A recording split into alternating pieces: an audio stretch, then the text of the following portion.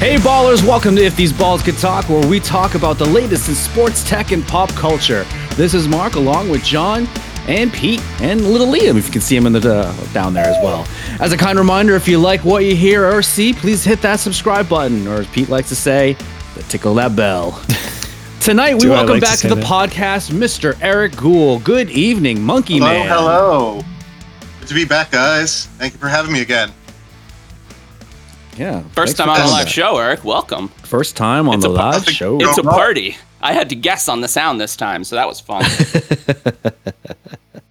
All right, let's do the rounds. John, how you been? I'm great. I have my IT shirt on. Thursday's turned into my work from home day. So I got Jamie. We got ice cream. Jamie got a role in her first school play ever. She's going to play Jane in Mary Poppins Jr., which is incredibly exciting. Jane, it's the role she wanted. That's a big role. Jane Banks. Very good, very good. 11 is so interesting. She spent the whole night tonight just like marking up her script book, being like putting her songs and kind of looking through it and getting kind of. She really liked to make it pretty. So once it's pretty now, we can start learning it. So. That's so cool. Congratulations to her. Does she have to speak with a British accent? I told her to only try if she's sure she can do it the whole time. And I was like, it's probably a mistake. So you probably shouldn't. I think everyone else has to do it too. Right. Everyone else has to do it too. So probably if she's the only little girl with a British accent, it's going to look weird. I mean, 1910, man, that's a tough time for 8-year-old girls. Yeah. How are you, Mark? I'm doing great. Life's pretty busy as per usual. Just before the show, I had a craving for tiramisu. So, of course, I went down to the place down the street from me, and they surprised me by having an Oreo tiramisu. What? Oh, my God. It combined my two favorite desserts, like cookies and cream, ice cream, and tiramisu. It was the best thing I've ever had in my entire life. That is not an exaggeration, too. I will not tell your grandma Oreo tiramisu. It was phenomenal. It was phenomenal. Travesty. I did post on my Instagram. I'll actually probably put it on the show's Insta Hell too. Yeah, you should. Because it was so good. I'm gonna have dreams about that dessert for a while. Show code, bro. Everything goes on the Instagram. Yeah, I know. Pete, how we doing? And how's little Liam? Liam, how are you doing? He's getting big, Pete. He just I haven't seen him in like a week, and he's a little chunk monster. He's very much a little chunk monster, and he's starting to outgrow all of his clothes, and he no longer fits in places. He's rapidly growing. Rapidly growing. And saying more stuff. Like we can make him better. I think he can do all the vowel sounds now, and he almost said alcohol. He was like, alcohol? Shows you. I'm sure that's exactly what he was doing, Pete. There's no doubt in my mind. I was trying to do tummy time with him earlier today. This is what's new with me, guys. Now, sorry, this is my life. I remember. And he goes, I swear to God, he said, I can't. And I'm like, no, you can, buddy. And I'm like, I'm talking to an infant, like in a conversation. Like, what's happening? It's all good, man. It's all good. Aye. You're gonna do some wacky shit over the next 2 years, and I'm really excited for it. All right, so with Erik being a returning guest, we will continue with our newest segment, Ball in the Corner Pocket. All right, so this week's topic, we're going to revolve around streaming networks. Now, streaming networks used to be few and far between. I wrote it. No, it's not. You had the Netflix and the Hulu and some TV networks dipping their toes in the digital waters. Now you could argue that we've reached peak saturation, because seemingly everyone has their own streaming network now.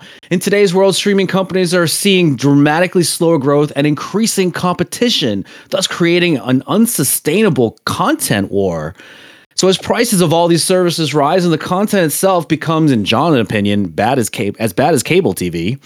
See, I kept that in, John. It's good. It was funny. Is the age of streaming on the downturn, and where are we watching content right now? I think we kind of have reached our peak. Yeah. I think you might see a few more services trickle in at this point, but nothing really that's going to blow anyone's socks off. I think eventually we are going to start to, we already see it with Disney, Hulu basically becoming one thing. We're going to see them start merging down. That was wacky. And I was like, why is the bear on Disney Plus? I was like, this is weird. I feel weird. I can either watch The Bear or Mary Poppins. And I don't know. I think definitely it's going to consolidate down. I've been watching a lot of foreign shows. What kind of foreign shows? A lot of French and a lot of Turkish shows, and a lot of German shows. Are you doing? I know you know French, but do you know? Do you know? Can you? What is it? Turkish? Is that what they speak in Turkey? The language? So Turkish, the language I don't much. I'm in my bubble. But because the Ottoman Empire had a long-standing like besties relationship with Russia and Germany, they actually have a lot of German loanwords. So every once in a while, like I watch with the subtitles on, but every once in a while, I'm like that was a German word. Do you VPN your Netflix? Not like you would do that actually, like in real life, but like, have you? Yeah, who does that? Thought about using a VPN on your Netflix to get extra shows or different types of programming? I, in theory, may have done this in possibility because I don't want to. And we're not suggesting finding something like maybe NordVPN to the listeners. That's a pretty good service to possibly test doing this. If these balls could talk, is definitely not condoning using NordVPN for No, not a sponsor. But it does work, and it is cool. And apparently, there's a lot of different stuff on Canadian Netflix. That's what I've heard from our Canadian friends. Do like Australian or New Zealand too, because a lot of the streaming services in North America don't exist elsewhere in the world, so Netflix ends up buying the rights to a lot of these shows and putting them on internationally. North America, as far as we're concerned. Researching this topic was really interesting. What I saw, which actually surprised me, is even though streaming in general is down, Netflix Q4 this past year got 13 million new subscribers, which is a record for them. Yeah, I think one of the things they're doing is because they're focusing on international content, not just selling North American content internationally, but actually funding all these new shows from France, from Turkey. One of the shows I watch, Lupin, is on Netflix. French show, heist show, spectacularly done, great production value, amazing cast. Lupin is very good. Mm-hmm. And Money Heist. Have you guys watched Money Heist? Which is a Spanish language show, I think. Interesting. Mm-hmm. Can I tell you though? There also in the streaming world, two big things have actually come out very, very recently. And one of them, this is going to be groundbreaking news, potentially, may force me to get a Netflix subscription. So WWE is going to be on Netflix starting next year. Oh, snap. Well, which is weird because it was on Peacock. And so that's why I had Peacock for a while. Oh, yeah. No. So Peacock is still going to have the pay-per-view events, I believe, or the live stream events. That's what they call it now. I believe it's just Raw that's going to Netflix. I know it's just Raw. Really? But like also some original Netflix, like WWE, like, so maybe that bring like some of their NXT type stuff and reality. That's pretty scripted cool. reality shows. So I may get a Netflix subscription. The other big news in the streaming world is that Paramount and Warner Brothers are in talks of merging. Mm-hmm. We talked about this last week. No, the week before. We did. But just kind of a recap, though. I mean, think of the repercussions of streaming for that. I mean, that's two big content consumers right there, right? Yeah. Well, yeah, and Verizon has deals, package deals with Max now, and Spectrum has deals with Disney. So, I mean, everybody is realizing that they need to team up. And I think really what it comes down to is it's very expensive to run a streaming platform. We said on the show that we just mentioned, I mean, Peacock was happy with the $2 billion loss, but that seems wild to me that they were happy with the $2 billion loss on year one. Well, I'm sure they're making measures to put that in the black. Yeah, it's there's for tax reasons you can do that. Sure. I mean, there was a whole season of the morning show about how streaming was failing for Peacock, for NBC. I mean, like, that's what they talked about on the show. So, like, a real very meta, Ouroboros, like, they're eating their own tail because content has to be good, but good content is expensive. And so the more good content you make, how do you make your money back with a monthly price? And we're seeing that they're not making their money back, and so the price just keeps going up. They need to get more ad revenue. Obviously, that's essentially probably where the money has to come from. Or they just start selling everyone's data. We got to stop now. But what's really wild is we're rewatching Chuck. Back in the day, Chuck on Max with Jamie. On Max, we said that, and Chuck was just a big ad.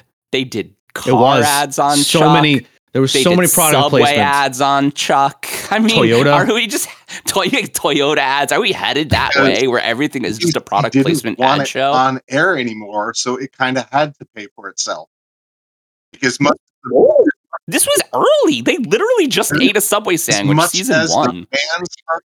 That wasn't just for first season. They did that like all seasons.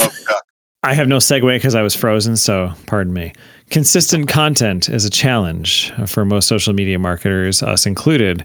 Alongside the quality of content by brands, whether you create it yourself or share it from another source, audiences are, we're really getting bombarded with stuff. At the same time, we're expecting more and more visually compelling and original content. So the problem is when many of these things are shared across your feed by like many similar sources, you get 80,000 of the same meme of like Jason Kelsey's naked chest on your, your news feed. So is the bombardment of news across our social media feeds a problem? And even more importantly, is it desensitizing us to our overall news and media intake? Like, are we missing things that are actually important? Remember when we'd watch like, this is ABC News with Peter Jennings, and it was like everything seemed so... I don't know how they do broadcast news anymore. Yeah, we're definitely getting stuck in an echo chamber, and it's a self-repeating and self-amplifying echo chamber too. So it's not just we're getting bombarded with the same thing over and over again. We're getting bombarded the first time, and then in some way it's bigger and better, but it's still the same thing. And it keeps happening again and again. And, right. Oh, if you think you were bombarded with Jason Kelsey's naked chest, try living in the Philadelphia area.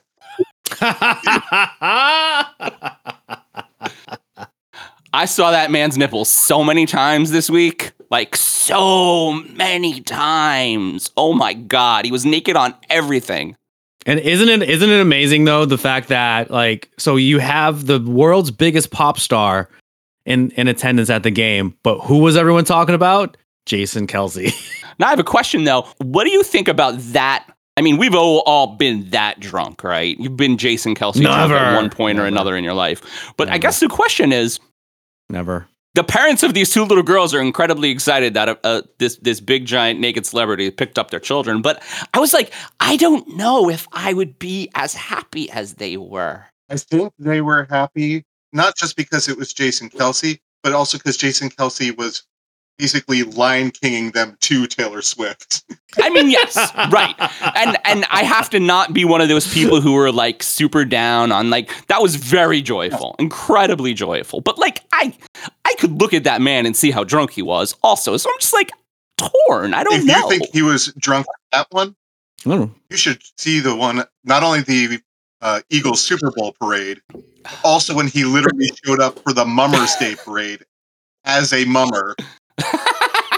Yeah, that was. Those fucking guys. I completely have fallen into a New Heights rabbit hole, by the way. That show is great. That show is pretty good.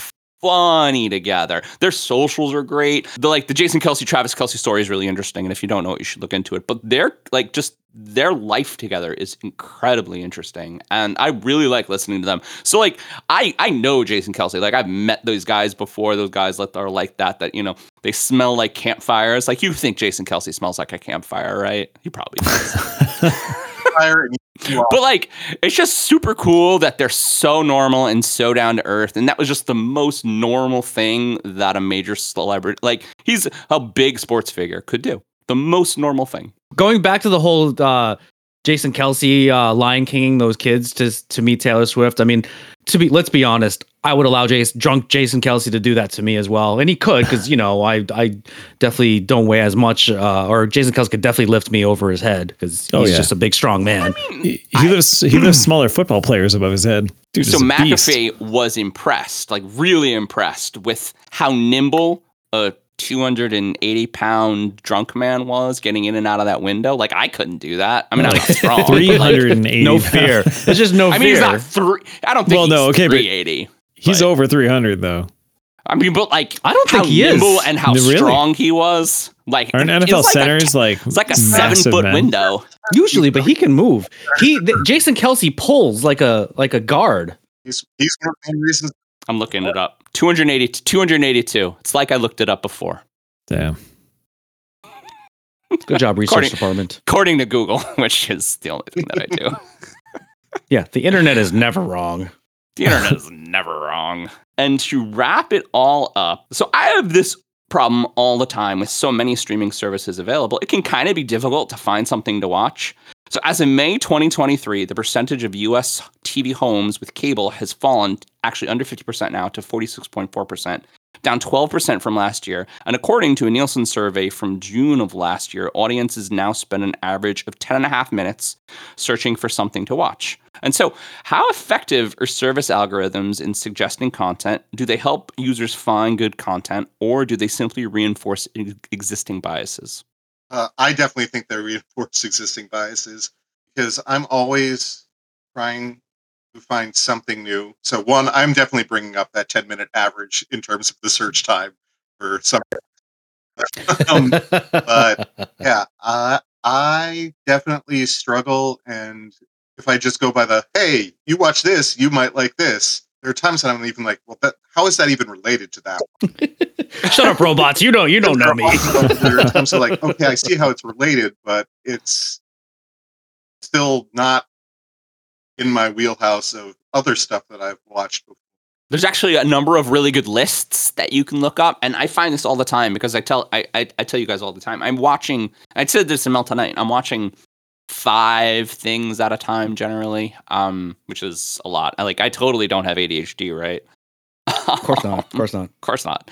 But if you just like look at some of the things, like my Netflix is a actual literal different color than Melanie's. You look up her profile and it's all rom-coms and kind of girl movies and reality shows, and mine is all like murder stuff and heist stuff and thriller stuff, and it's just like literally a different color. It's like pink and black, and it makes it hard because I also have noticed that Netflix likes to hide things it doesn't want to succeed. So you have to literally look for some shows, and it's the same problem I have with the news media right now. What happens when we're just getting served everything? We're getting served everything in our whole life. I mean, it really makes you wonder, especially in the dawn of the AI age, like what even is real, right? Yeah, it's the sad part when like a random little independent YouTube news person or like a Reddit thread is more the truth than like some of the stuff that you're seeing from national sources, right? That's right, Frozen Pete. I mean, you can definitely, there's definitely a lot. I mean, it's not only our bias, right? It's whatever the source's bias is as well. So it definitely can happen. Now, me personally, I don't take that long to find what I want to watch. I don't know. I kind of have my own set schedule now of shows I like watching, but it will take me a while to find a movie. Now there are some general themes that I'll watch with movies. I mean, you got the comic book movies. I mean, I got rom-coms too. I wouldn't be surprised if I had Netflix that my feed would be a lot like yours and Melanie's combined. But that's amazing. But a lot of times it's stuff that, you've seen over and over again. You don't necessarily want to see more of it or something like it. So it just takes me like a while. Especially usually just a movie though. If I want to I'm in the mood to watch a movie and I was like, I don't really know what I want to watch. And there was one time I spent like an hour looking for a movie. Well, what's really interesting now too is that everything worth watching on Max is on Netflix. Everything. I wouldn't know that. I literally was just like, oh shit, Aquaman's on Netflix. Weird. And again, we're back to the Discovery CEO, I forget his fucking name, but like just not wanting to run a streaming network. He's like, it's expensive and I don't want to do it. And definitely like my struggle for searching for shows. Like if I know that like a big prestige show, like when Echo came out, I knew right away that I was gonna watch Echo, and did it in a day and a half. But when I'm kind of in between those type of like big releases in terms of shows, and I'm just like, I want something to pass the time, I struggle. Now, once I land on something, if I really like it, then I just go right back to it, go to the next episode. And then I have the problem of, well, I just binged through that. Now what do I do? I just did all 2 seasons of Welcome to Wrexham in a week. Ah, that fucking show. And that also Nice. Wow. also I made need me to watch realize that that my one. seasonal affective disorder was hitting really hard. It's just like, why am I weeping for a football show? Yeah. Like openly weeping. What a great finale, right? You build this show into a season 2 where they win their division in the end of it. You're just like, fucking Spoiler awesome. alert. I mean, we know that because it's real life. Everybody knows that. Bye, Pete. Hope he comes back. Sad Pete. Mark, you're in the wrong hole now. We're just going to deal with it. I'm not fixing it. We're He's just come going to back deal again. with it. We're just going to deal with it. You Live guys, media. Mark's All in right. 2 places at once. Are we ready to kick off this shindig? do it. Hell yeah. First topic. So this weekend is arguably the one with the most competitive NFL games of the year. After last week's games, the 49ers barely fought off the Packers. The Lions continued to be the bells of the ball after beating the JV team known as the Bucks. That's a lot of alliteration there that I did not intentionally do. The Chiefs eked by the Bills after a last-second missed field goal, which we'll probably talk about a little later. And the Ravens spanked the Texans with Lamar Jackson doing Lamar Jackson things. So everyone, do we feel like the Ravens and 49ers are destined for the Super Bowl after the NFL Divisional Round, or are we going to get surprised? I mean, I don't think the Lions winning is a surprise. I think the Lions, right? We talk about it all the time. The Niners barely won, and the Lions keep winning impressively. Impressively, honestly. And the Lions have the added fact that they have the whole of Michigan behind them. Like, it's more than Michigan. It's more than Michigan. Right. You've seen those memes where they don't want, the whole country wants the Lions to win. I want the Lions to win. The Lions are a cool story. Eminem talking to Matt Stafford last week and being like, hey man, seriously, I rapped for you. You just got to let them win because they got to win. It was awesome. It's an awesome story. They're a cool team. They're so young. They're so exciting. I think that the Lions have a really good shot. Honestly, our discussions last week about DraftKings, I re-upped my DraftKings account and I bet on the Lions. I bet on the Lions and the Ravens this weekend. I think the Lions have a really good shot. And I think what we're learning is the NFC North was a lot better than we realized this year. Yeah. How well the Packers did as just the youngest team in the playoffs to get a win. And it gave... I think the Lions are the second youngest. And so I would not be surprised to see... I do kind of feel like the Ravens are preordained on the...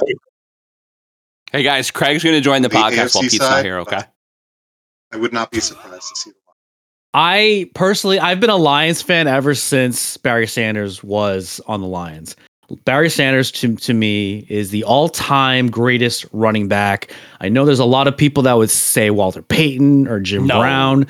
Sanders. Barry Sanders is my number one running back all time. Yes. I'm still mad to this very day at Bobby Ross because I think Bobby Ross was the one that forced Barry Sanders to retire because he was a grumpy old man and Barry Sanders didn't like him. So Barry's like, oh, fuck it. I'm taking my ball and leave. We definitely repair. However, I have a giant hatred for Jared Goff. I do not like Jared. All right. As a quarterback, I don't know him personally. He's probably a good person. He's just a god-awful quarterback, okay? The Patriots, they showed his true colors back in 2019. It's because the Rams only scored 3 points that Super Bowl, that dreadful 10-3 Super Bowl. Listen, a good defense is going to stifle Jared Goff. The Niners have a good defense, but they don't have a very good secondary. I think the Packers were not a very good matchup for the Niners. I think that's why the Niners struggled with them. That and apparently Purdy does not like wet balls. But who does? So I think it was a bad matchup for the Niners. I think the Lions will give them a fight. But I think Jared Goff is going to do Jared Goff things, and all of a sudden he's probably going to throw like 3 interceptions against the Niners. So I think the Niners are going to do it, and the Ravens are just a team of destiny right now. I mean, nobody's beating the Ravens. I don't think. Yeah, I think Hard stop. I don't think anyone can beat the Ravens. Nobody's beating the Ravens. The Ravens, and all year the Ravens have been like this. Mm-hmm. There's no way to effectively guard the Ravens. I know, and they're beating all the best teams by double digits too. Because, like, right, if you don't guard the line, the Ravens beat you. Even though their running back is Gus Edwards, Lamar Jackson's there. And if you guard the pass, all of these young receivers are incredible. Isaiah Likely's incredible. They're all so good. Imagine if Mark Andrews was playing this season. How good they'd be? It's crazy to think how good the Ravens are playing right now. I would really like a Ravens-Lions Super Bowl because I think the Lions are really exciting. I mean, I think that could be a god-awful Super Bowl. Shut up. I think of It'd be all like the 50-3. I think of all the. I don't think so. I think of all the skill players that are playing in the playoffs. I think Jahmyr Gibbs and Amon-Ra St. Brown are really on the top. I think I think Amon-Ra St. Brown is probably the most interesting wide receiver this season because like great catches and really intelligent play and like very good route running. Like he does a little bit of everything. Mm-hmm. The Niners are very good. I was surprised that they barely beat the Packers, honestly. I wasn't. I mean, had I had a DraftKings account, I would have picked the. I think the Niners were favored by like 10.5. I would definitely pick the Packers for that one. The even Packers without the always rain. beat the Cowboys. The Packers are supposed to beat the Cowboys every season. That's their destiny. But I mean, they played the Niners tight, and I'm sorry, I am still not convinced about Brock Purdy. No, he's definitely not a Hall of Fame quarterback. He definitely makes some bonehead decisions. He's a system quarterback. That's what he is. You know what I am convinced about though? George Kittle. George Kittle is the coolest guy in the NFL. There needs to be a podcast with George Kittle and Jason Kelsey and Travis Kelsey. I think there does. He needs to be like, hey, listen, man, I'm super cool and I live in San Francisco and look at my hair and my wife's super cool. They apparently, George Kittle and his wife, they met in college and she was on the basketball team. Oh. I learned that today from social media. It is. Pete, you're back. I got to get rid of Craig. Craig had a lot of really interesting shit to say. Did he? He did. He really did. Craig's an asshole. Shit, I left the thing open. Hey, everybody who's listening, I'm sorry. I'm being a terrible producer today, but I'm drinking it's not your fault. I'm being a terrible not producer today. A terrible co-host. You're doing fine, but you rebooted your router now because your IT guy said to, so that might help. I did. I rebooted my computer. We'll see. I'm doing awesome as normal. I mean, Eric, you're doing a phenomenal job too, by the way. Yes, thank you, Eric. You're carrying the show. Continue to carry the podcast, Eric. This is what we ask of you. Now, I just honestly, Pete, I hope that Craig is great, and I have an incredible amount of faith in Craig, but I hope Craig figures your shit out, man. I hope so too, because otherwise, rook-a-dook juking my way into this next topic, Barry Sanders style. So first, Pete, I want to offer my condolences, but we have to talk about it. After a rocky season of ups and downs, the Bills ended the season with an impressive 5-game winning streak and breezed through the first round of the playoffs. Sorry, Eric. Wait. Sorry about that. It was the first time in Patrick Mahomes' career that he had to travel for a playoff game, and unfortunately, the result was still the same. So after a 5th straight playoff defeat in the prime years of the best player the Bills have had this century, what needs to change in Buffalo? And more importantly, can the Bills win when all decisions go through their head coach and not their Hall of Fame quarterback? Go ahead, Pete. I don't know. I mean, I'm just numb to it at this point. Oh. It's like the Cowboys all over again, man. You went from one shitty thing to another shitty thing. Yeah. I'm leaving. That's what's going on. But John, you're implying that Josh Allen should be doing the play calls as opposed to the head coach? I'm implying that, and I am implying that Josh Allen, who should be in charge of a lot of decision making in Buffalo, the play that he did this year, should go into the GM's office and the head coach's office, and he should literally just put his dick on the table and say, listen, guys, we need to get the fuck we need to get the fuck up, and we need to really like figure our shit out, because I'm not going to be able to do this forever. Like, right? Okay, so I definitely, share that sentiment, but thinking about this logically a little bit, Sean, while definitely not in the upper, I would say he's not in the upper tier of coaches. I'd say he's fine, right? He's like your average starting quarterback. Like, he's good enough to be there. He has a good enough roster. He has Josh Allen, so he's not going anywhere. He's good enough to not get fired. So we're stuck with Sean. Maybe he should be, because he's not fucking Andy Reid. Andy Reid beats him every goddamn year. I know. If they have a good offensive coordinator, and this is where I'm hopeful that we have Joe Brady as the OC, who we know has been brilliantly minded with offensive stuff with LSU back in the day. Part of the reason, I'd say two reasons that he can't do what he, recreate that magic that he did as a college coordinator then. One is he took over more than halfway through the season, for one. And even Josh Allen, frankly, said too that like they didn't have Joe Brady's offense installed. Joe Brady was picking and choosing of the pieces that were left from Ken Dorsey and trying to make it work. He basically cobbled together a working offense from just a couple things that he thought were okay from the old offensive scheme that was already installed. So that's reason number one. Reason number two, they need fucking receivers. Sorry, Gabe Davis. Might drop after that. Yeah, that's all right. That's They it. do. Did you guys see the video of a big group of Buffalo fans heckling Gabe Davis, and he lost his temper and he like started cursing at them all? I heard something about that. Yeah, and I mean, it sucks that like Gabe was hurt, right? I'm sure he would have helped them. The problem is he doesn't help enough and not consistently enough. He's an awesome like stretch the field, bring him out once in a while, WR4 when everybody else is covered. Yeah, I think that's why he loved being in Ken Dorsey's offense, right? Because essentially Ken Dorsey just kept calling four verticals, and Davis was like, "I'm on it."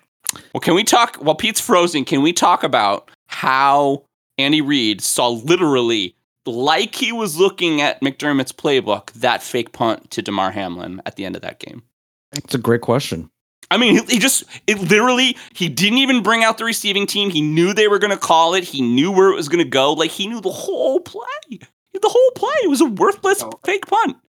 I mean, we haven't really looked at just tendencies from the Bills, so I don't know if he just knew because McDermott would just do it. And then why would McDermott still go through with the play after seeing that too?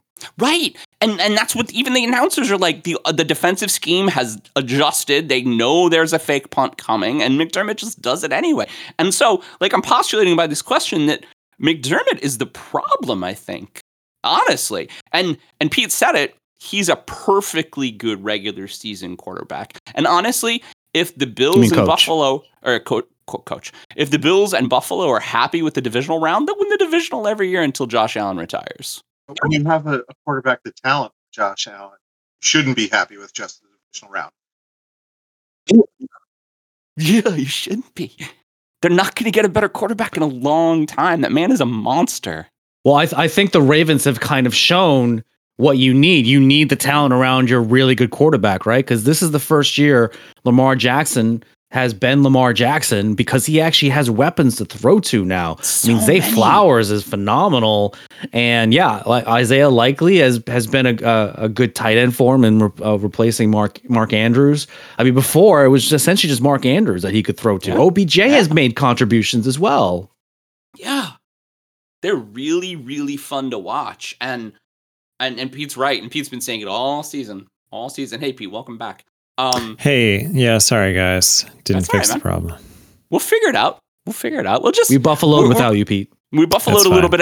I brought up the fact that McDermott just got out coached with that fake punt to Damar Hamlin that everybody saw coming. Even I saw coming.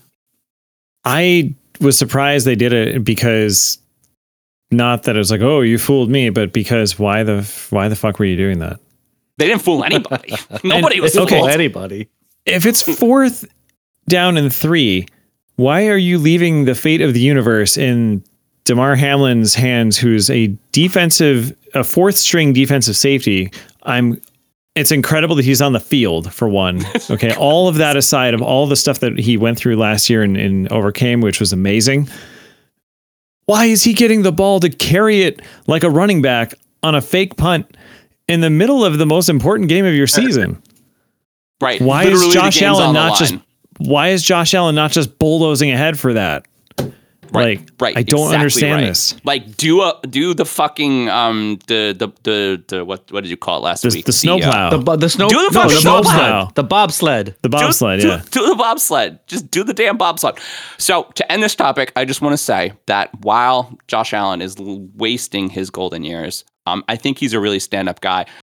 There was a number of videos that he made sure that he waited in the exit for Tyler Bass, and he gave him a hug before he left. I think that the treatment of Tyler Bass this week is completely unfair. Apparently, there's a cat charity that he kind of donates to, that a bunch of Chiefs fans donated to, and he got a bunch of death threats on, which is wildly uncool. But like, I think that Josh Allen is a real serious leader. I mean, he's what Buffalo needs. We just got to put all the other pieces there. Pete, before we go, did you get Scott Norwood flashbacks with that field goal? Fuck, man. No. I'm so sorry. No, because if it was for the win and there was like 1 second left, still yes, wide right. I would have. Yeah, but it did. No, them deciding to kick there lost them the game already. They would have made it. Mahomes would have marched right down the field and scored a kick to field goal to take the lead, and they would have done it by leaving 1 second left in the clock. Yeah, right, and they would have taken exactly, what was it, 144 left in the clock when they kicked it? They would have taken 143 to do it, because that's how good and how just amazing and magical they are, apparently. Well, that's how good Andy Reid is. And Patrick Mahomes. Yeah, I mean, the rest of the team is just fine. I mean, Mahomes ended the season QB8. I mean, he didn't even end QB5. But what pisses me off is they struggled all season. They had a terrible offense all season. They were below average until that fucking game. Andy Reid always saves stuff for the playoffs. But their first game, though, I don't even think they really did much. They still kind of struggled against Miami. Granted, it was -6 degrees out in Miami, froze. And that's why they won that. But like, of course, their perfect offensive game, the best one they do all season, they save for Buffalo. Because of course. It's just one year. Would like to get kick their ass. 1 year where it just works out. I'm going to piss you off a little more, and I forget his name, but I just read it today. The NFL has assigned the referees for this weekend's game, and the referee they assigned for the Baltimore game is a notoriously anti-home referee, because even though the NFL isn't scripted, it's a little scripted, and they really want a Taylor versus Eminem Super Bowl. They really do. How great would that be? So marketable. I hope they lose a shit ton of ratings because everyone's sick of the Chiefs at this point. And nothing against their organization. They're amazing. It's just, it's getting boring. Yeah. Same fucking team every year. I don't need that. Right. How about Lamar gets to a Super Bowl? He's never been. And in person at work about this. I would have loved a Texans-Lions Super Bowl. How great would that would have been? Texans-Lions. I mean, I would have preferred Bills-Lions, but you know. Bills Lions would have been cool too. Like all these two, like soft guaranteed first time winner, down home cities, like coming together, like first time winner, like guaranteed you'd have a first time winner. But I mean, hey, you know, Baltimore. It's been a while for them. This would be Lamar's first, so I'm rooting for Baltimore all the way. Baltimore versus Lions. Let's go. Next topic. So with Erik on the program, he's probably going to be the one with the best frame of reference with this next topic, being a Steelers fan. In the past few weeks, we've seen iconic coaches Bill Belichick, Nick Saban, and Pete Carroll part ways with the organizations that will ultimately define their coaching careers, whether that decision was made on their own or not. And this happens in more than just the sports world, with Steve Jobs at Apple, Bill Gates at Microsoft, and myself with the greatest softball team of all time in the Albany Awesomes. True story. Albany Awesomes forever. The Steelers own the patented mold on how to replace Hall of Fame coaches, having only 3 head coaches in their illustrious career. Amazing. 3 head coaches. So everyone, but primarily Erik, how should an organization proceed after an iconic figurehead leaves? Generally, you have to look outside the organization and you have to go young. That's what the Steelers did with Cowher. That's what they did with Tomlin. And both Cowher and Tomlin got them a Super Bowl. Obviously not as many, that's the 4 as Chuck Noll got them. And when they got Chuck Noll was outside the organization. He was young. Until Chuck Noll, they were an absolutely hapless, completely... They're an organization that did not win football games. Period. I was going to say that the Steelers were a joke before them, and all of a sudden they become the superpower of the 70s in the NFL. Thank you, Terry Bradshaw. Yeah. Football. Yeah. And the steel curtain. The steel curtain. Yeah. Let's say it was more of that. So you think they should go young? So that's essentially what Alabama and the Patriots have done with their. I don't know how the new Alabama coach is. His name is Kalen DeBoer. I mean, he's relatively young. He's definitely a lot younger than Saban. That's not a far there, but no, he's on the young side for a head coach, even in the college ranks. And so Michigan, I know now Jim Harbaugh is not exactly, on the same level as Belichick, Saban, and even Pete Carroll for that matter. You can argue Pete Carroll's not on the same level as the other two, but they have to. I mean, Michigan just won their championship after so many years, so totally now they have to replace like a pretty big name. What was that, John? Totally not by cheating. Totally not by cheating. Yeah, totally not by cheating at all. That's right. You can cheat legally in the NFL. It's just a matter of you get caught. Apparently, they really sucked at cheating. I don't know. He's even going to be. I mean, I don't even know if the Chargers are going to be that good next year. I mean, Austin Eckler was a complete disappointment this season. You could draft a running back. I mean, could. I mean, they're not going to because Austin Eckler is one of the faces of the organization. Did they sign him long term? He's not Staley. Not Staley. I think that makes the Chargers fan base at least very happy. They've made a lot of bad moves lately too. I mean, they signed J.C. Jackson to this huge contract, and then they just dump him back to the Patriots, which I find kind of funny.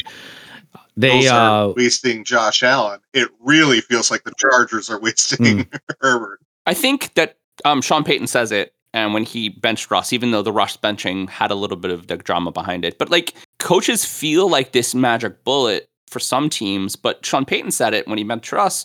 I can't bench all the wide receivers. I can't bench the entire O-line. I can't change these big parts of these very expensive like products, which are these teams that are put together with all these professional athletes doing all these very important jobs. So like getting a new coach is one of those things that is really easy to do. And honestly, for a team that fails, firing a coach is another thing that's just really easy to do. If you look at a team and to what Erik said, like the Dolphins, who definitely failed this year, but are fun to watch and exciting. Mike McDermott's really very interesting. Mike McDaniels. He's really very interesting. He was really he's the most cool interesting coach in all of sports, I think. Fun. I agree. He's so fun to watch. His attitude with his players is great. When they lost, his after speech was so heartwarming. Yeah. He cried. He's like, listen, we don't want to be here like this, but we have a lot of good things going on. So, I mean, I think like an invested coach is a really important part. No, you're absolutely right about that. And I find it interesting that Erik's point of view, like young and outside of the organization. So the Patriots did one of those two things.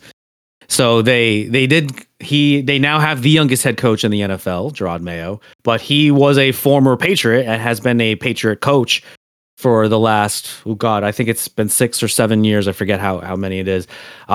We mentioned this last week, I believe. I thought it was very smart for him to have a succession clause in that contract. So if Belichick were to leave, he automatically gets the head coach job. That's definitely something you don't hear. Is that what happened? All the time. That's what happened. Yeah.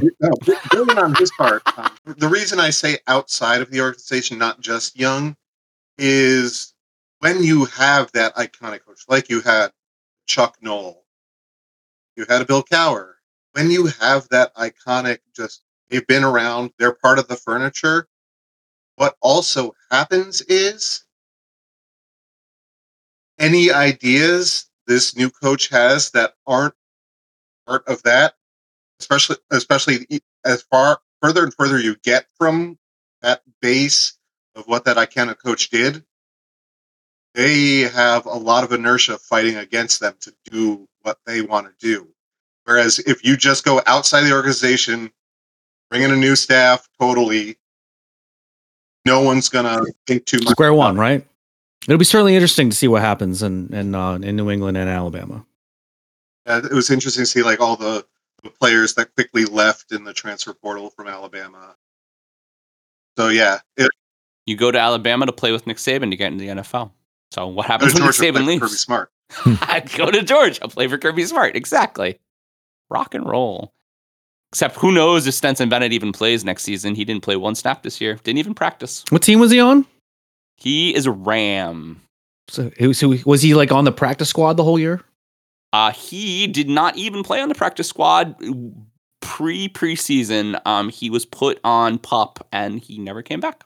And they said, we are supportive of Stenton and all his endeavors, but he has an issue and we're just going to let him do that. So there's some social thing going on. You're a 400-year-old rookie. Yeah, 400-year-old rookie. Exactly. He's just going to get a little older, which is going to totally help. Totally and completely. Next topic. So we're going to keep it in Pennsylvania. So it turns out you need to be tall and strong to play center in the NBA. So this past... Amazing, right? Who would have thought? So this past week, Joel Embiid, the reigning MVP, dominated the paint, and poor, skinny Victor Wembanyama on Monday night, posting a career-high 70 points, 18 rebounds, and 5 assists. The huge night and scoring mark set a new 76ers record, passing Wilt Chamberlain in the process, which is incredible. He didn't. He scored more points. He definitely did. He scored more than Wilt scored for the Sixers, not more than Wilt scored in Philly. Yes, for the Sixers. When he scored the 100, he was on the Warriors. Yes. Thank you for the insight. I appreciate the both of you. So, in a welcome to the NBA moment for the ages, I think the first clear answer is Wembanyama needs to bulk up. It isn't exactly the magic bullet that the last place 8-35 Spurs desperately needed. So, what are our thoughts about Embiid's performance? The state of the Spurs? Is this the year of the 76ers to finally beat the Red Hot Celtics? Nope. Next question. So what's kind of funny was when Embiid first came into the league, he was essentially in Wembanyama's position. He was the tall, skinny guy. He was gonna hurt a lot too. Like when he was in Kansas, I don't think he really played all that much because he was hurt a lot. And then his first 2 years on the Sixers didn't play that much because he was hurt. He was skinny. Maybe not Wembanyama skinny. But he needed to bulk up, so his first few years, that's what he ultimately did, and yeah, now he's a beast. And essentially, and now it's funny to me the fact that they just kept pounding it down low to Embiid, and during that game against Wembanyama, you'd think future Hall of Fame head coach of the Spurs would have done something to maybe change that, but. I don't know. He tried. He couldn't think of anything. That game, you watch that game, it was so sad. They're just like... You just double them all the time. But they were double teamed them the whole game. They just couldn't figure it out. I don't know. I think that the NBA is really funny. I think that actually, to talk about my Knicks, the Knicks have learned that you need, just like Mark has been saying for a full year, you need more than one big man. So OG Anunoby, getting him this season has made the Knicks a real powerhouse. The Knicks destroyed what's-it-face Denver tonight. They beat them by like 40 points, like a really good team. I think that power and to be able to just drop the ball down and drop the ball down and drop the ball down, and get offensive rebounds. I mean, I think it's really important actually to have some guys that are just stronger than the other guys.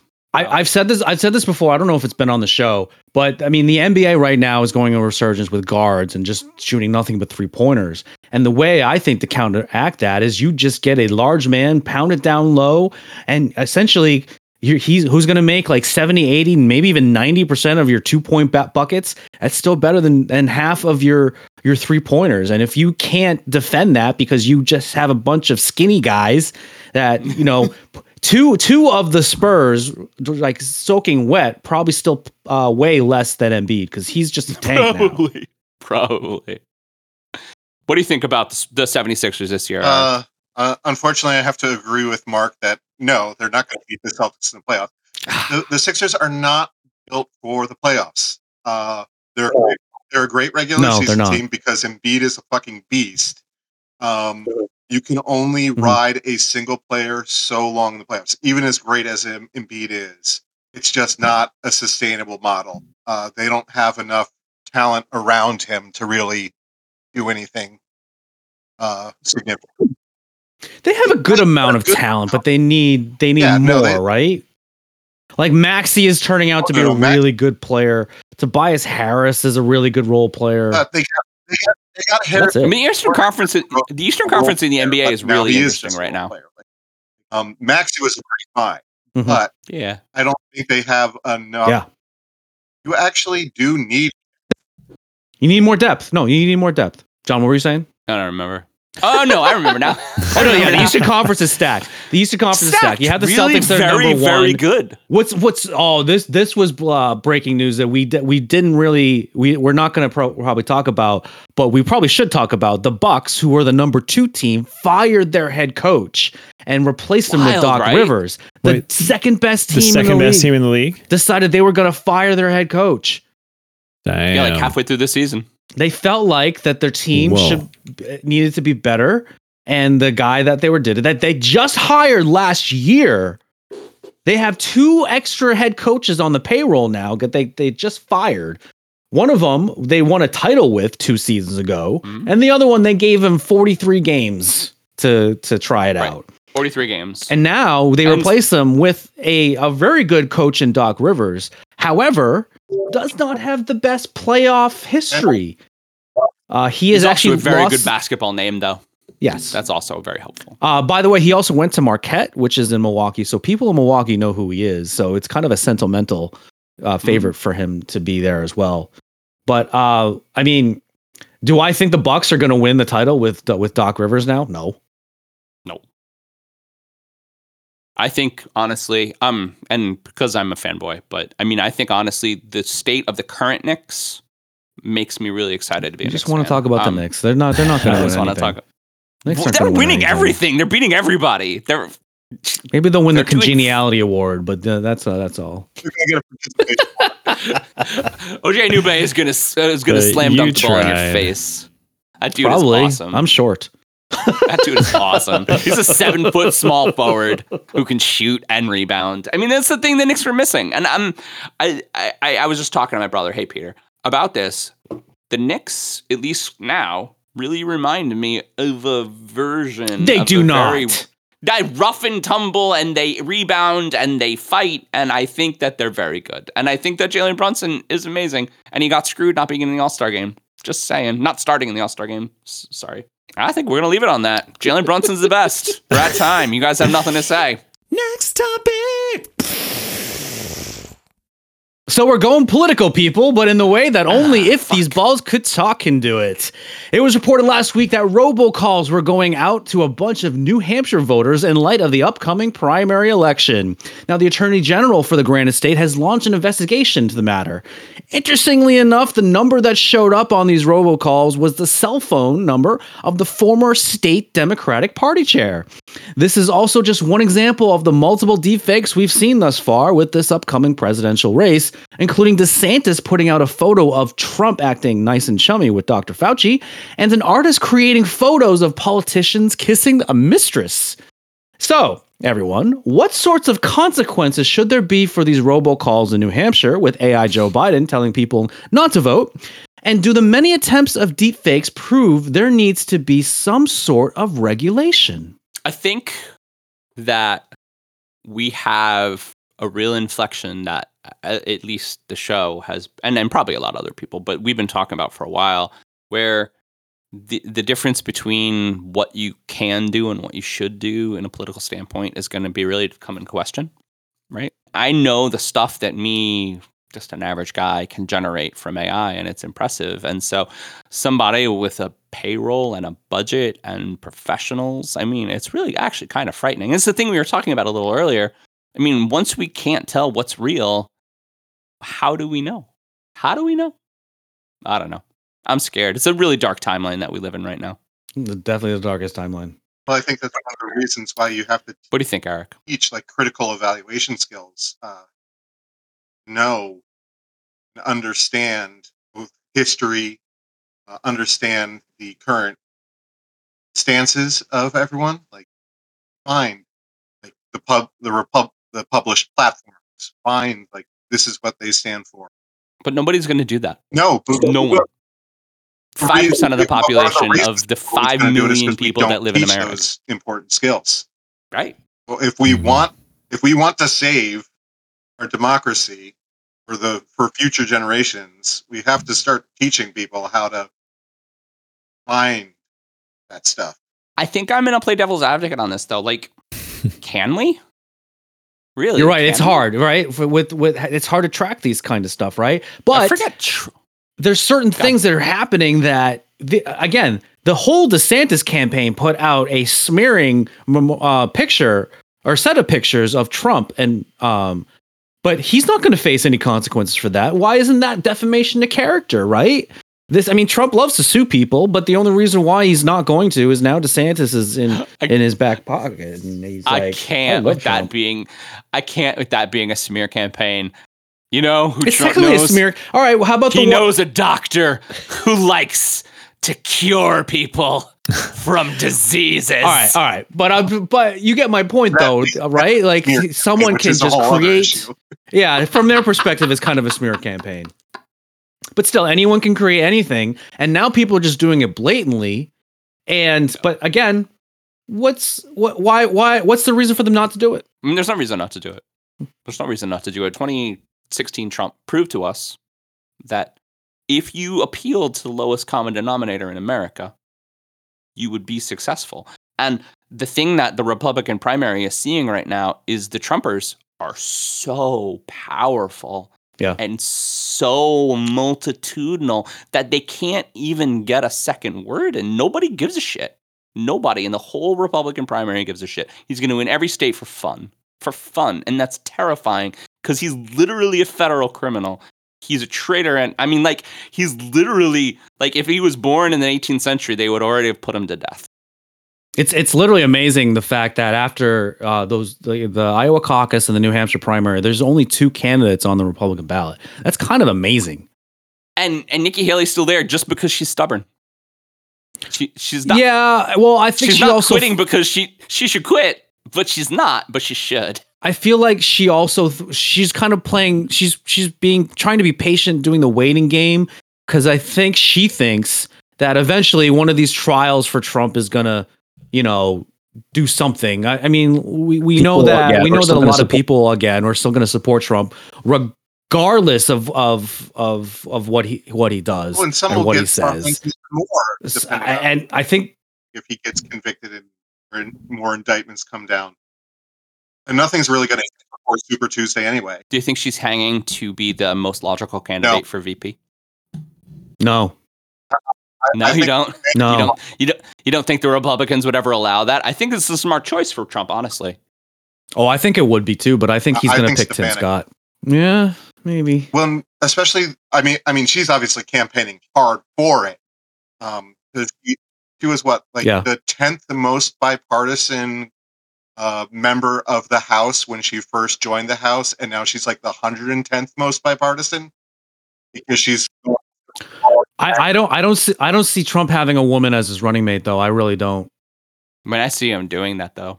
I mean, he needs to ease out his base a little bit. Just like he needs to appeal to the thing that made him lose in 2020, if he ever has. I mean, the problem is that Biden is Biden, but I mean, if the Democrats get their shit together, he's not going to win again because he just seems like a monster. Because he's a monster.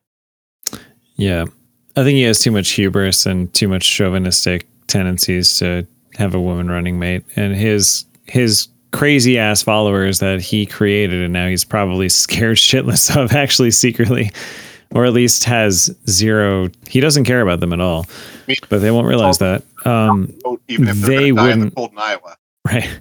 But like he actually told them, it's like, you should die. So to vote for me. Yeah, pretty much. Vote for me and die, please. What a great way to go. Yeah. They won't support him with a female running mate is the problem. They'll be like, that's going to ruin America. And then I don't know. He's got some such blind loyalists that I think they'll support maybe, him regardless. right. I just basically okay. everything that I've seen from Trump, I just don't think he's gonna pick a woman running mate. Mm-hmm. I just don't. Come on, shake a body, baby. Do next topic. All right, so to keep it sort of where we're at, 3 Ivy League universities, along with several other top schools, have agreed to settle a case brought by a group alleging the institutions conspired to collectively consider how much financial aid to offer students, allegedly focusing on the wealthier ones. So the largest settlements were agreed by Columbia and Duke at $24 million each, as well as Brown, Yale, and Emory, and a prior settlement by the University of Chicago and a pending one with Vanderbilt for a total of $118 million collected overall. So schools are mandated, obviously, to be need blind to adhere to that statute. And while schools are denying any wrongdoing and confirming they are settling to get the cases dismissed, it feels to me that they were caught taking advantage of loopholes in current laws. And so, in what seems to me to be a pretty egregious equity problem, do we think this is a practice from most, if not all, of colleges as well? How can we control schools' financial aid responsibilities to its students? This is an interesting one. I mean, there's a lot of things that's kind of wrong with our colleges, right? The fact that no one can really afford to go anymore. Everyone's coming back with hundreds of thousands of dollars worth of debt, and for what? Like, are they getting their money's worth? I mean, I think all of us were complaining about our big college loans after when we went to Rensselaer. And can you imagine going there now? Do you guys know how much it is to go there now? Is it in the 60s? Yeah, it's more than twice as much as what it was when we went there. I can't even imagine. I mean, it almost doubled while we were there. Yeah. Could any of us afford to go there if we went there now? I can't afford shit, so it's fine. I can't afford anything. We're keeping humans alive over here. Yeah. They're hungry and they like things. It's incredible how much they like. I bring it up this question because I really am very interested in the equity aspect of it. I think that for a school like Yale to kind of pick and choose its student body and try to save $1 by giving money to students that don't need the money to begin with is a real problem. I mean, it's a real problem. Have you guys ever seen those equity memes where they're like, they have 100 people, and they line up on a field and they start asking them questions? Do you have a single mother? Do you have a single father?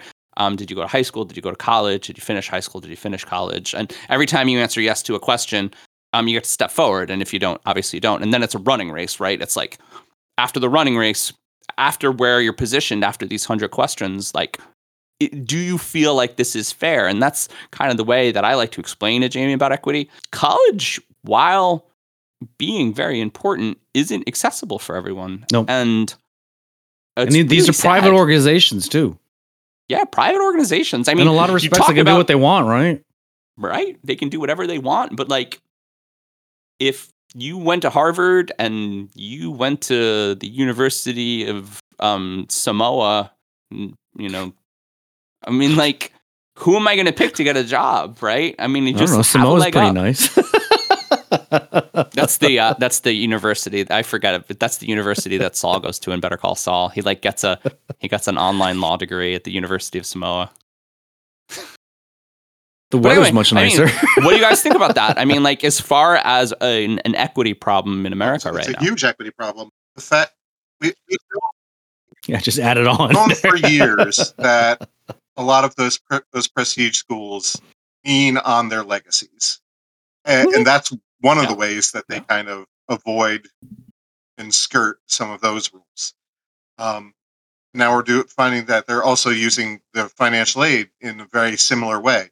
It's not surprising, unfortunately, but yeah, no, it's a huge issue because, like you said, if you get a resume of 2 different candidates and they seem equally qualified, and one is Harvard and one is some just random state school, who are you going to choose? You don't know. From like a corporate perspective, is like, I get, for a job posting, even for shitty jobs, I'll get 50 to 100 resumes, right?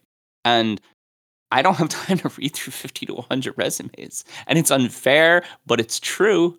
I mean, so I'm looking for very specific things, and one of them is college. And because it has to be. And you're getting 50 to 100. Those places that are getting thousands of resumes that are using AI to pick out the resumes, one of the things that AI is going to be picking is those prestige schools. Unless you have a bias against that school.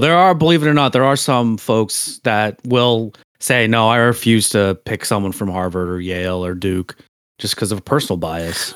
It does happen. Especially on those large, really super ultra prestigious companies that are getting thousands of applications for a single open position. That's at the point of it's already a bunch of prestige kids at this point. So now we're just picking between Duke and Harvard and Yale. And we've already perpetuated the problem already at this point because we've already kicked out university. It's college acceptance season, and in the age of college acceptance season in 2024, it is a lot of smart kids are vlogging their acceptance letters. So Jamie has started to ask questions about how do you get into college, and we're just talking about it. It's really interesting because I'm like, so like some of these schools, she's so young, she doesn't have to worry about that yet. She's not worried about it. She's just curious about everything. But like, tell her she needs to be a kid. The conversation has turned into like, there are a lot of smart people, people, and a lot of people who were smart enough to, let's just Harvard as an example, go to Harvard. But they don't let everybody into Harvard because to go to Harvard, you have to be smart, but you also have to be special. Or you have to have connections. Yeah. And so like, we all know it's a lot about who you know and not what you know, right? The world is that right now, unfortunately. But like, I think that makes for a really hard to handle situation where, like, again, we're talking about truth. Like, who knows what the truth is if a person who goes to Harvard deserves to be there? I don't know. Probably, but does it deserve to be there more than someone else? That wild. This show is depressing me. Wild. Well, you started it. I did start it. It's my own goddamn fault. Next topic. So Caitlin Clark of the University of Iowa just recently celebrated her 22nd birthday. Happy birthday. And when I had heard this, I had also heard that she has made over $800,000 in endorsements, which, believe it or not, would be 10 times more than what she would make in the WNBA in her first year. Now, while rookies are capped at a certain amount, the veterans also have a cap at almost $235,000. Meanwhile, Steph Curry, who's actually playing right now, makes close to $52 million. $52 million. That, math majors, is more than 220 times the max for the Lady Hoopsters. So, while it's discouraging to hear that these mismatch in basketball salaries, it is encouraging to hear that many of these ladies are taking full advantage of their position with these NIL deals. So, everyone, could these NIL deals for female athletes ultimately help increase their salaries for the sports leagues they play in? I mean, I don't think the WNBA could ever afford to pay them a Steph Curry level of money because it's about it's about sponsorship and coverage and like all these things that the NBA has, that WNBA has, or that the NFL has, the NHL doesn't have. And it's just about the amount of money that they make. However, here's the cool thing: NIL and just like brand sponsorship is being very woman focused. Nike has a bunch of deals with a lot of college athletes. I think that is where they're going to make their money. Just like being social media faces and voices for active athletes and female athletes in the world. I think that is a really cool thing that NIL is developing, and really specifically in the female market. Could you so I did a little research on this. Caitlin Clark, according to on3.com, is actually the 5th highest paid athlete with regards to NIL deals. Do you know who number 1 is? It's still the LSU. Or do you have a guess who number 1 is? Is it still that LSU gymnast? Yes, it is. Livy Dunn. Funny enough, the top 3 female athletes all from LSU. But Livy Dunn is number 1, and she's a female gymnast with over 12 million followers on social media, and her NIL evaluation is $3.5 million. Angel Reese is number 2 at 1.7, and there's another Louisiana, LSU sophomore. God, I'm going to mispronounce her name. I believe it's Flauge Johnson. I apologize if I. Well, what's really interesting too, this is the Cavender mispronounce twins that. are just okay at basketball, but they made $2 million last year. They did. In fact, Haley Cavender is number 4 on this list. I don't know why the other Cavender's not on this list. She's And also, worse at she's now basketball. at TCU, Okay. so she's in a position that that's she's true. not getting nearly as much exposure as she was at Miami. Paige Beckers, who is a senior at UConn, is number 6 on this list. So, I mean, I don't know. I will say this. WNBA salaries have gone up. I believe they've more than doubled since the inception of the league, which is nice. But, more exposure, the more people start going to games and watching games, and more revenue for the league. No, and I think the WNBA is about to get, if it's not this coming because of an extra year of COVID eligibility, if it doesn't happen this year in this between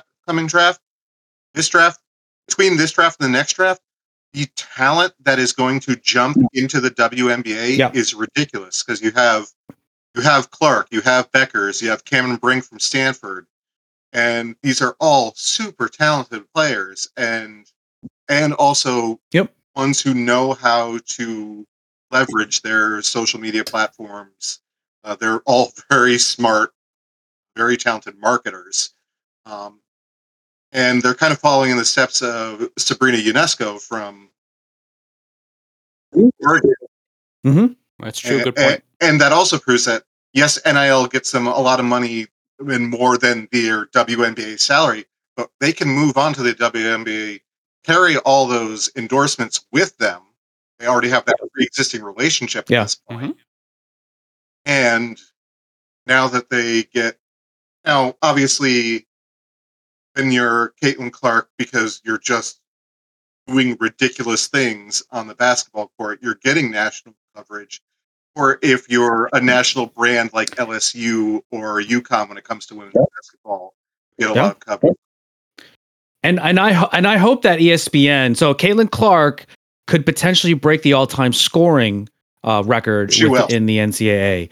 So I hope ESPN starts to do more and more national coverage of her doing that. So they're going to start. They're already starting to broadcast the games. But I hope that it's because, like we were kind of saying about the news media, right? I hope that it becomes a breaking news segment when she's about to break the record, and that kind of all these platforms just kind of start showing the game, because I think it's something that they need to put a little bit more marketing and attention on, because it is kind of a big deal.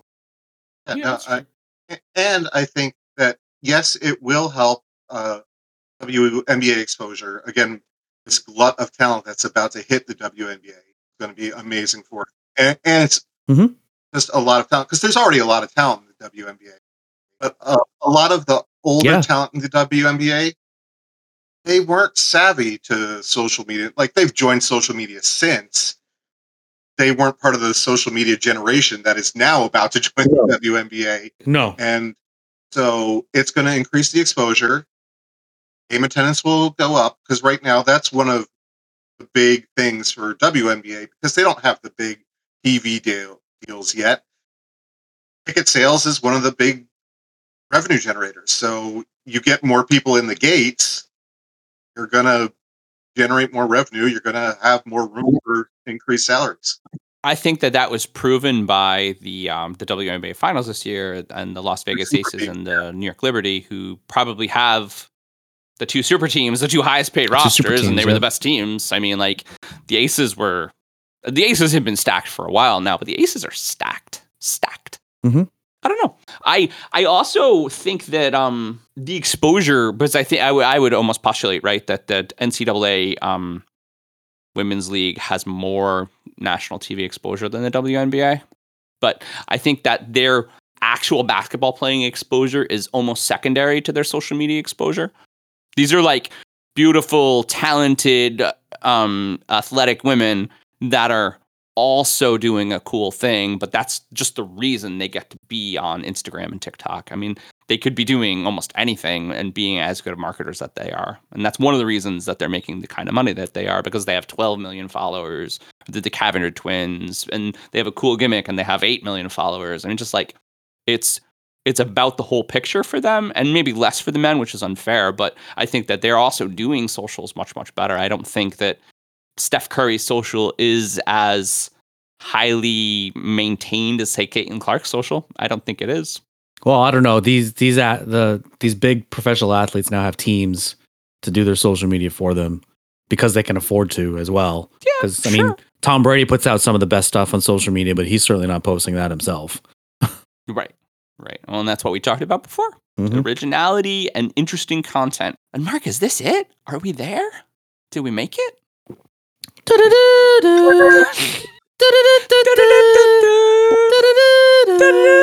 Come on, Eric, do it. Oh, Eric, I think you should actually do this. Come on, you sing it. Do it, Eric. Final topic. So unfortunately, I was going to do a hockey topic, but Pete's not here. So we're going to skip the hockey topic because I really didn't know what I wanted to do. Things to say on that one. So we're going to stay with depressing. This week, Sports Illustrated announced a significant cut in its workforce after its parent significant cut. Publishing license was revoked. The Arena Group, the parent company, which has operated SI since 2019, failed to meet its quarterly license fee. And while many employees were laid off, the entire staff did not receive termination notices. Arena Group states that it still plans to operate SI, but the previous owner, Authentic Brands Group, also announced its commitment to ensuring the continuity of the revered sports app publication. So, is it possible that the end of Sports Illustrated is a precursor to the death of print media and journalism? Or do we think SI's downfall is just a case of a company that was run poorly and taken advantage of by a parent company that didn't care about it and more cared about the bottom line? I think it was probably a little bit of both. We definitely have been seeing the ultimate decline in print media. I mean, more and more magazines have been going out of business or just doing digital only newspapers. I mean, when was the last time you saw someone reading a newspaper? I mean, I still have the Providence Journal near me. You guys have the Times Union, right? People, I mean, the in Times Albany Union, area. but I mean, I think that the metaphor for Sports Illustrated is more like the New York Times. Uh-huh. Like, I think that it is a big publication, and the reason it's news is because they just fired almost everyone. They fired almost everyone. Was it? How many people was it? Did you see that? I didn't look. Wasn't it in the? No, it wasn't that many. Did you say it in millions? I was gonna say the word number 2 million came in. It's like, wait, that doesn't make any sense. But it was a significant portion, like, right? It was like half. 33%. More than 100 people. Okay. More That's than a 100 lot. people, That's which is a a lot. lot. The LA Times just fire half their newsroom too. Yeah. Another. I mean, it's kind of sad, right? Well, we had our friend Rick on, and Rick, hey Rick, if you're listening, said that it really is hard to make long form journalistic articles because A, good journalists are expensive, and B, most of the stuff can just be done with AI. And also, like, how many people sit down and read anything anymore? Really? My parents really still have sad. a newspaper subscription. Yeah, but even your parents, how many people, like, my parents don't read newspapers. Like, how many people sit down and read a newspaper? My parents still read a newspaper. Or buy a magazine. I mean, that's, I think, the unfortunate part is I don't know anyone aside from doctors' offices that have magazine subscriptions. The magazine, like Sports Illustrated, I don't know. I just don't know. This was wild news for me, man. The only time I've ever seen a Sports Illustrated now is at my dentist's office. And usually those are like 2 months old. At your dentist's office. No, but that sucks. I'm sorry. Media is going away, unfortunately. And there's a lot of loss that we're losing in terms of true, good, local investigative journalism. Obviously, that. Oh, there's no good investigate. Yeah, we've talked it over with Jeffem. There's like no one is doing investigative journalism anymore because we're losing that, and now big print media is going away again. in terms of depressing. This allows the fake content generators to fill that void quite easily. Yeah, they already are, right? It gives them even more opportunity. Painful. Yeah, for sure. For sure. Think about this, though. So while print media seems to be almost extinct, people are still buying books, hardcover books, and paperback books. I think, though, fictional, like, entertainment reading is a different thing. And it's a different thing for the people who really like it.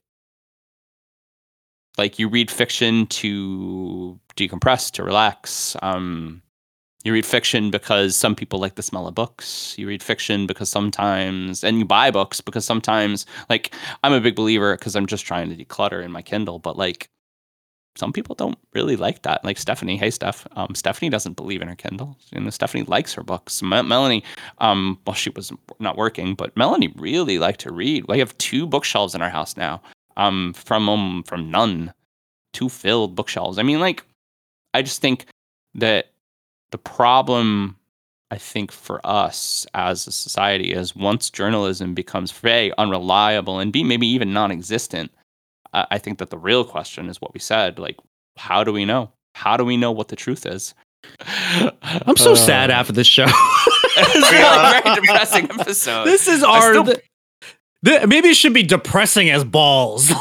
Maybe. What are you going to say, Eric? We got time left. So. If we did the hockey topic, it wasn't going to get any better because of the elephant in the room right now when it comes to hockey. Did you hear that news? So so I heard it on the early end because the starting goaltender for the Flyers, Carter Hart, took a leave of absence for personal reasons. And so my local newspaper, I don't have a print copy, but I have online subscription. They're like, hey, Carter Hart's taking this leave of absence. Like 2 hours later, ESPN broke a story that like 6 or 7 NHL players who are all on the World Junior team from Canada 2018 are taking absences from their teams while there's an investigation for sexual assault. Sexual assault. I did hear about this. And in terms of prospecting, that's now one of the things you really have to investigate. Yeah. Well, and I mean the whole junior team, right? So that's all these up and comers and big players. I'm going to save this topic, everyone who's listening, but we are going to talk about Olen Zellweger next week because that's really interesting. He's a very interesting player, and actually, the Ducks are really kind of cool to watch that they're bringing him up. I really am excited by that. Anyway, I think we are good. I'm so depressed. Aw, I'm sorry, Mark. It was a good show and short. All right, John, you ready? I'm not ready because the music's not even going to come on because Media Player is still fucked. But we're out. You go. I'm going to press the button. So that has been our topics, and like I said, I'm depressed as fuck right now. But we'd still like to thank our guests for joining us this week. Thank you guys for having me. Thanks, Eric. Please subscribe to us by tickling that little bell or follow or like us on our socials at If These Balls Pod on X, Instagram, Facebook, Threads, and TikTok. Our website is www.iftheseballscouldtalkpod.com. This is Mark Pesci, and for my partner John Campagna and producer Pete Steffen, who's apparently missing, that's what we feel they would say if these balls could talk. Bye, everyone. Thanks, everybody. Good night.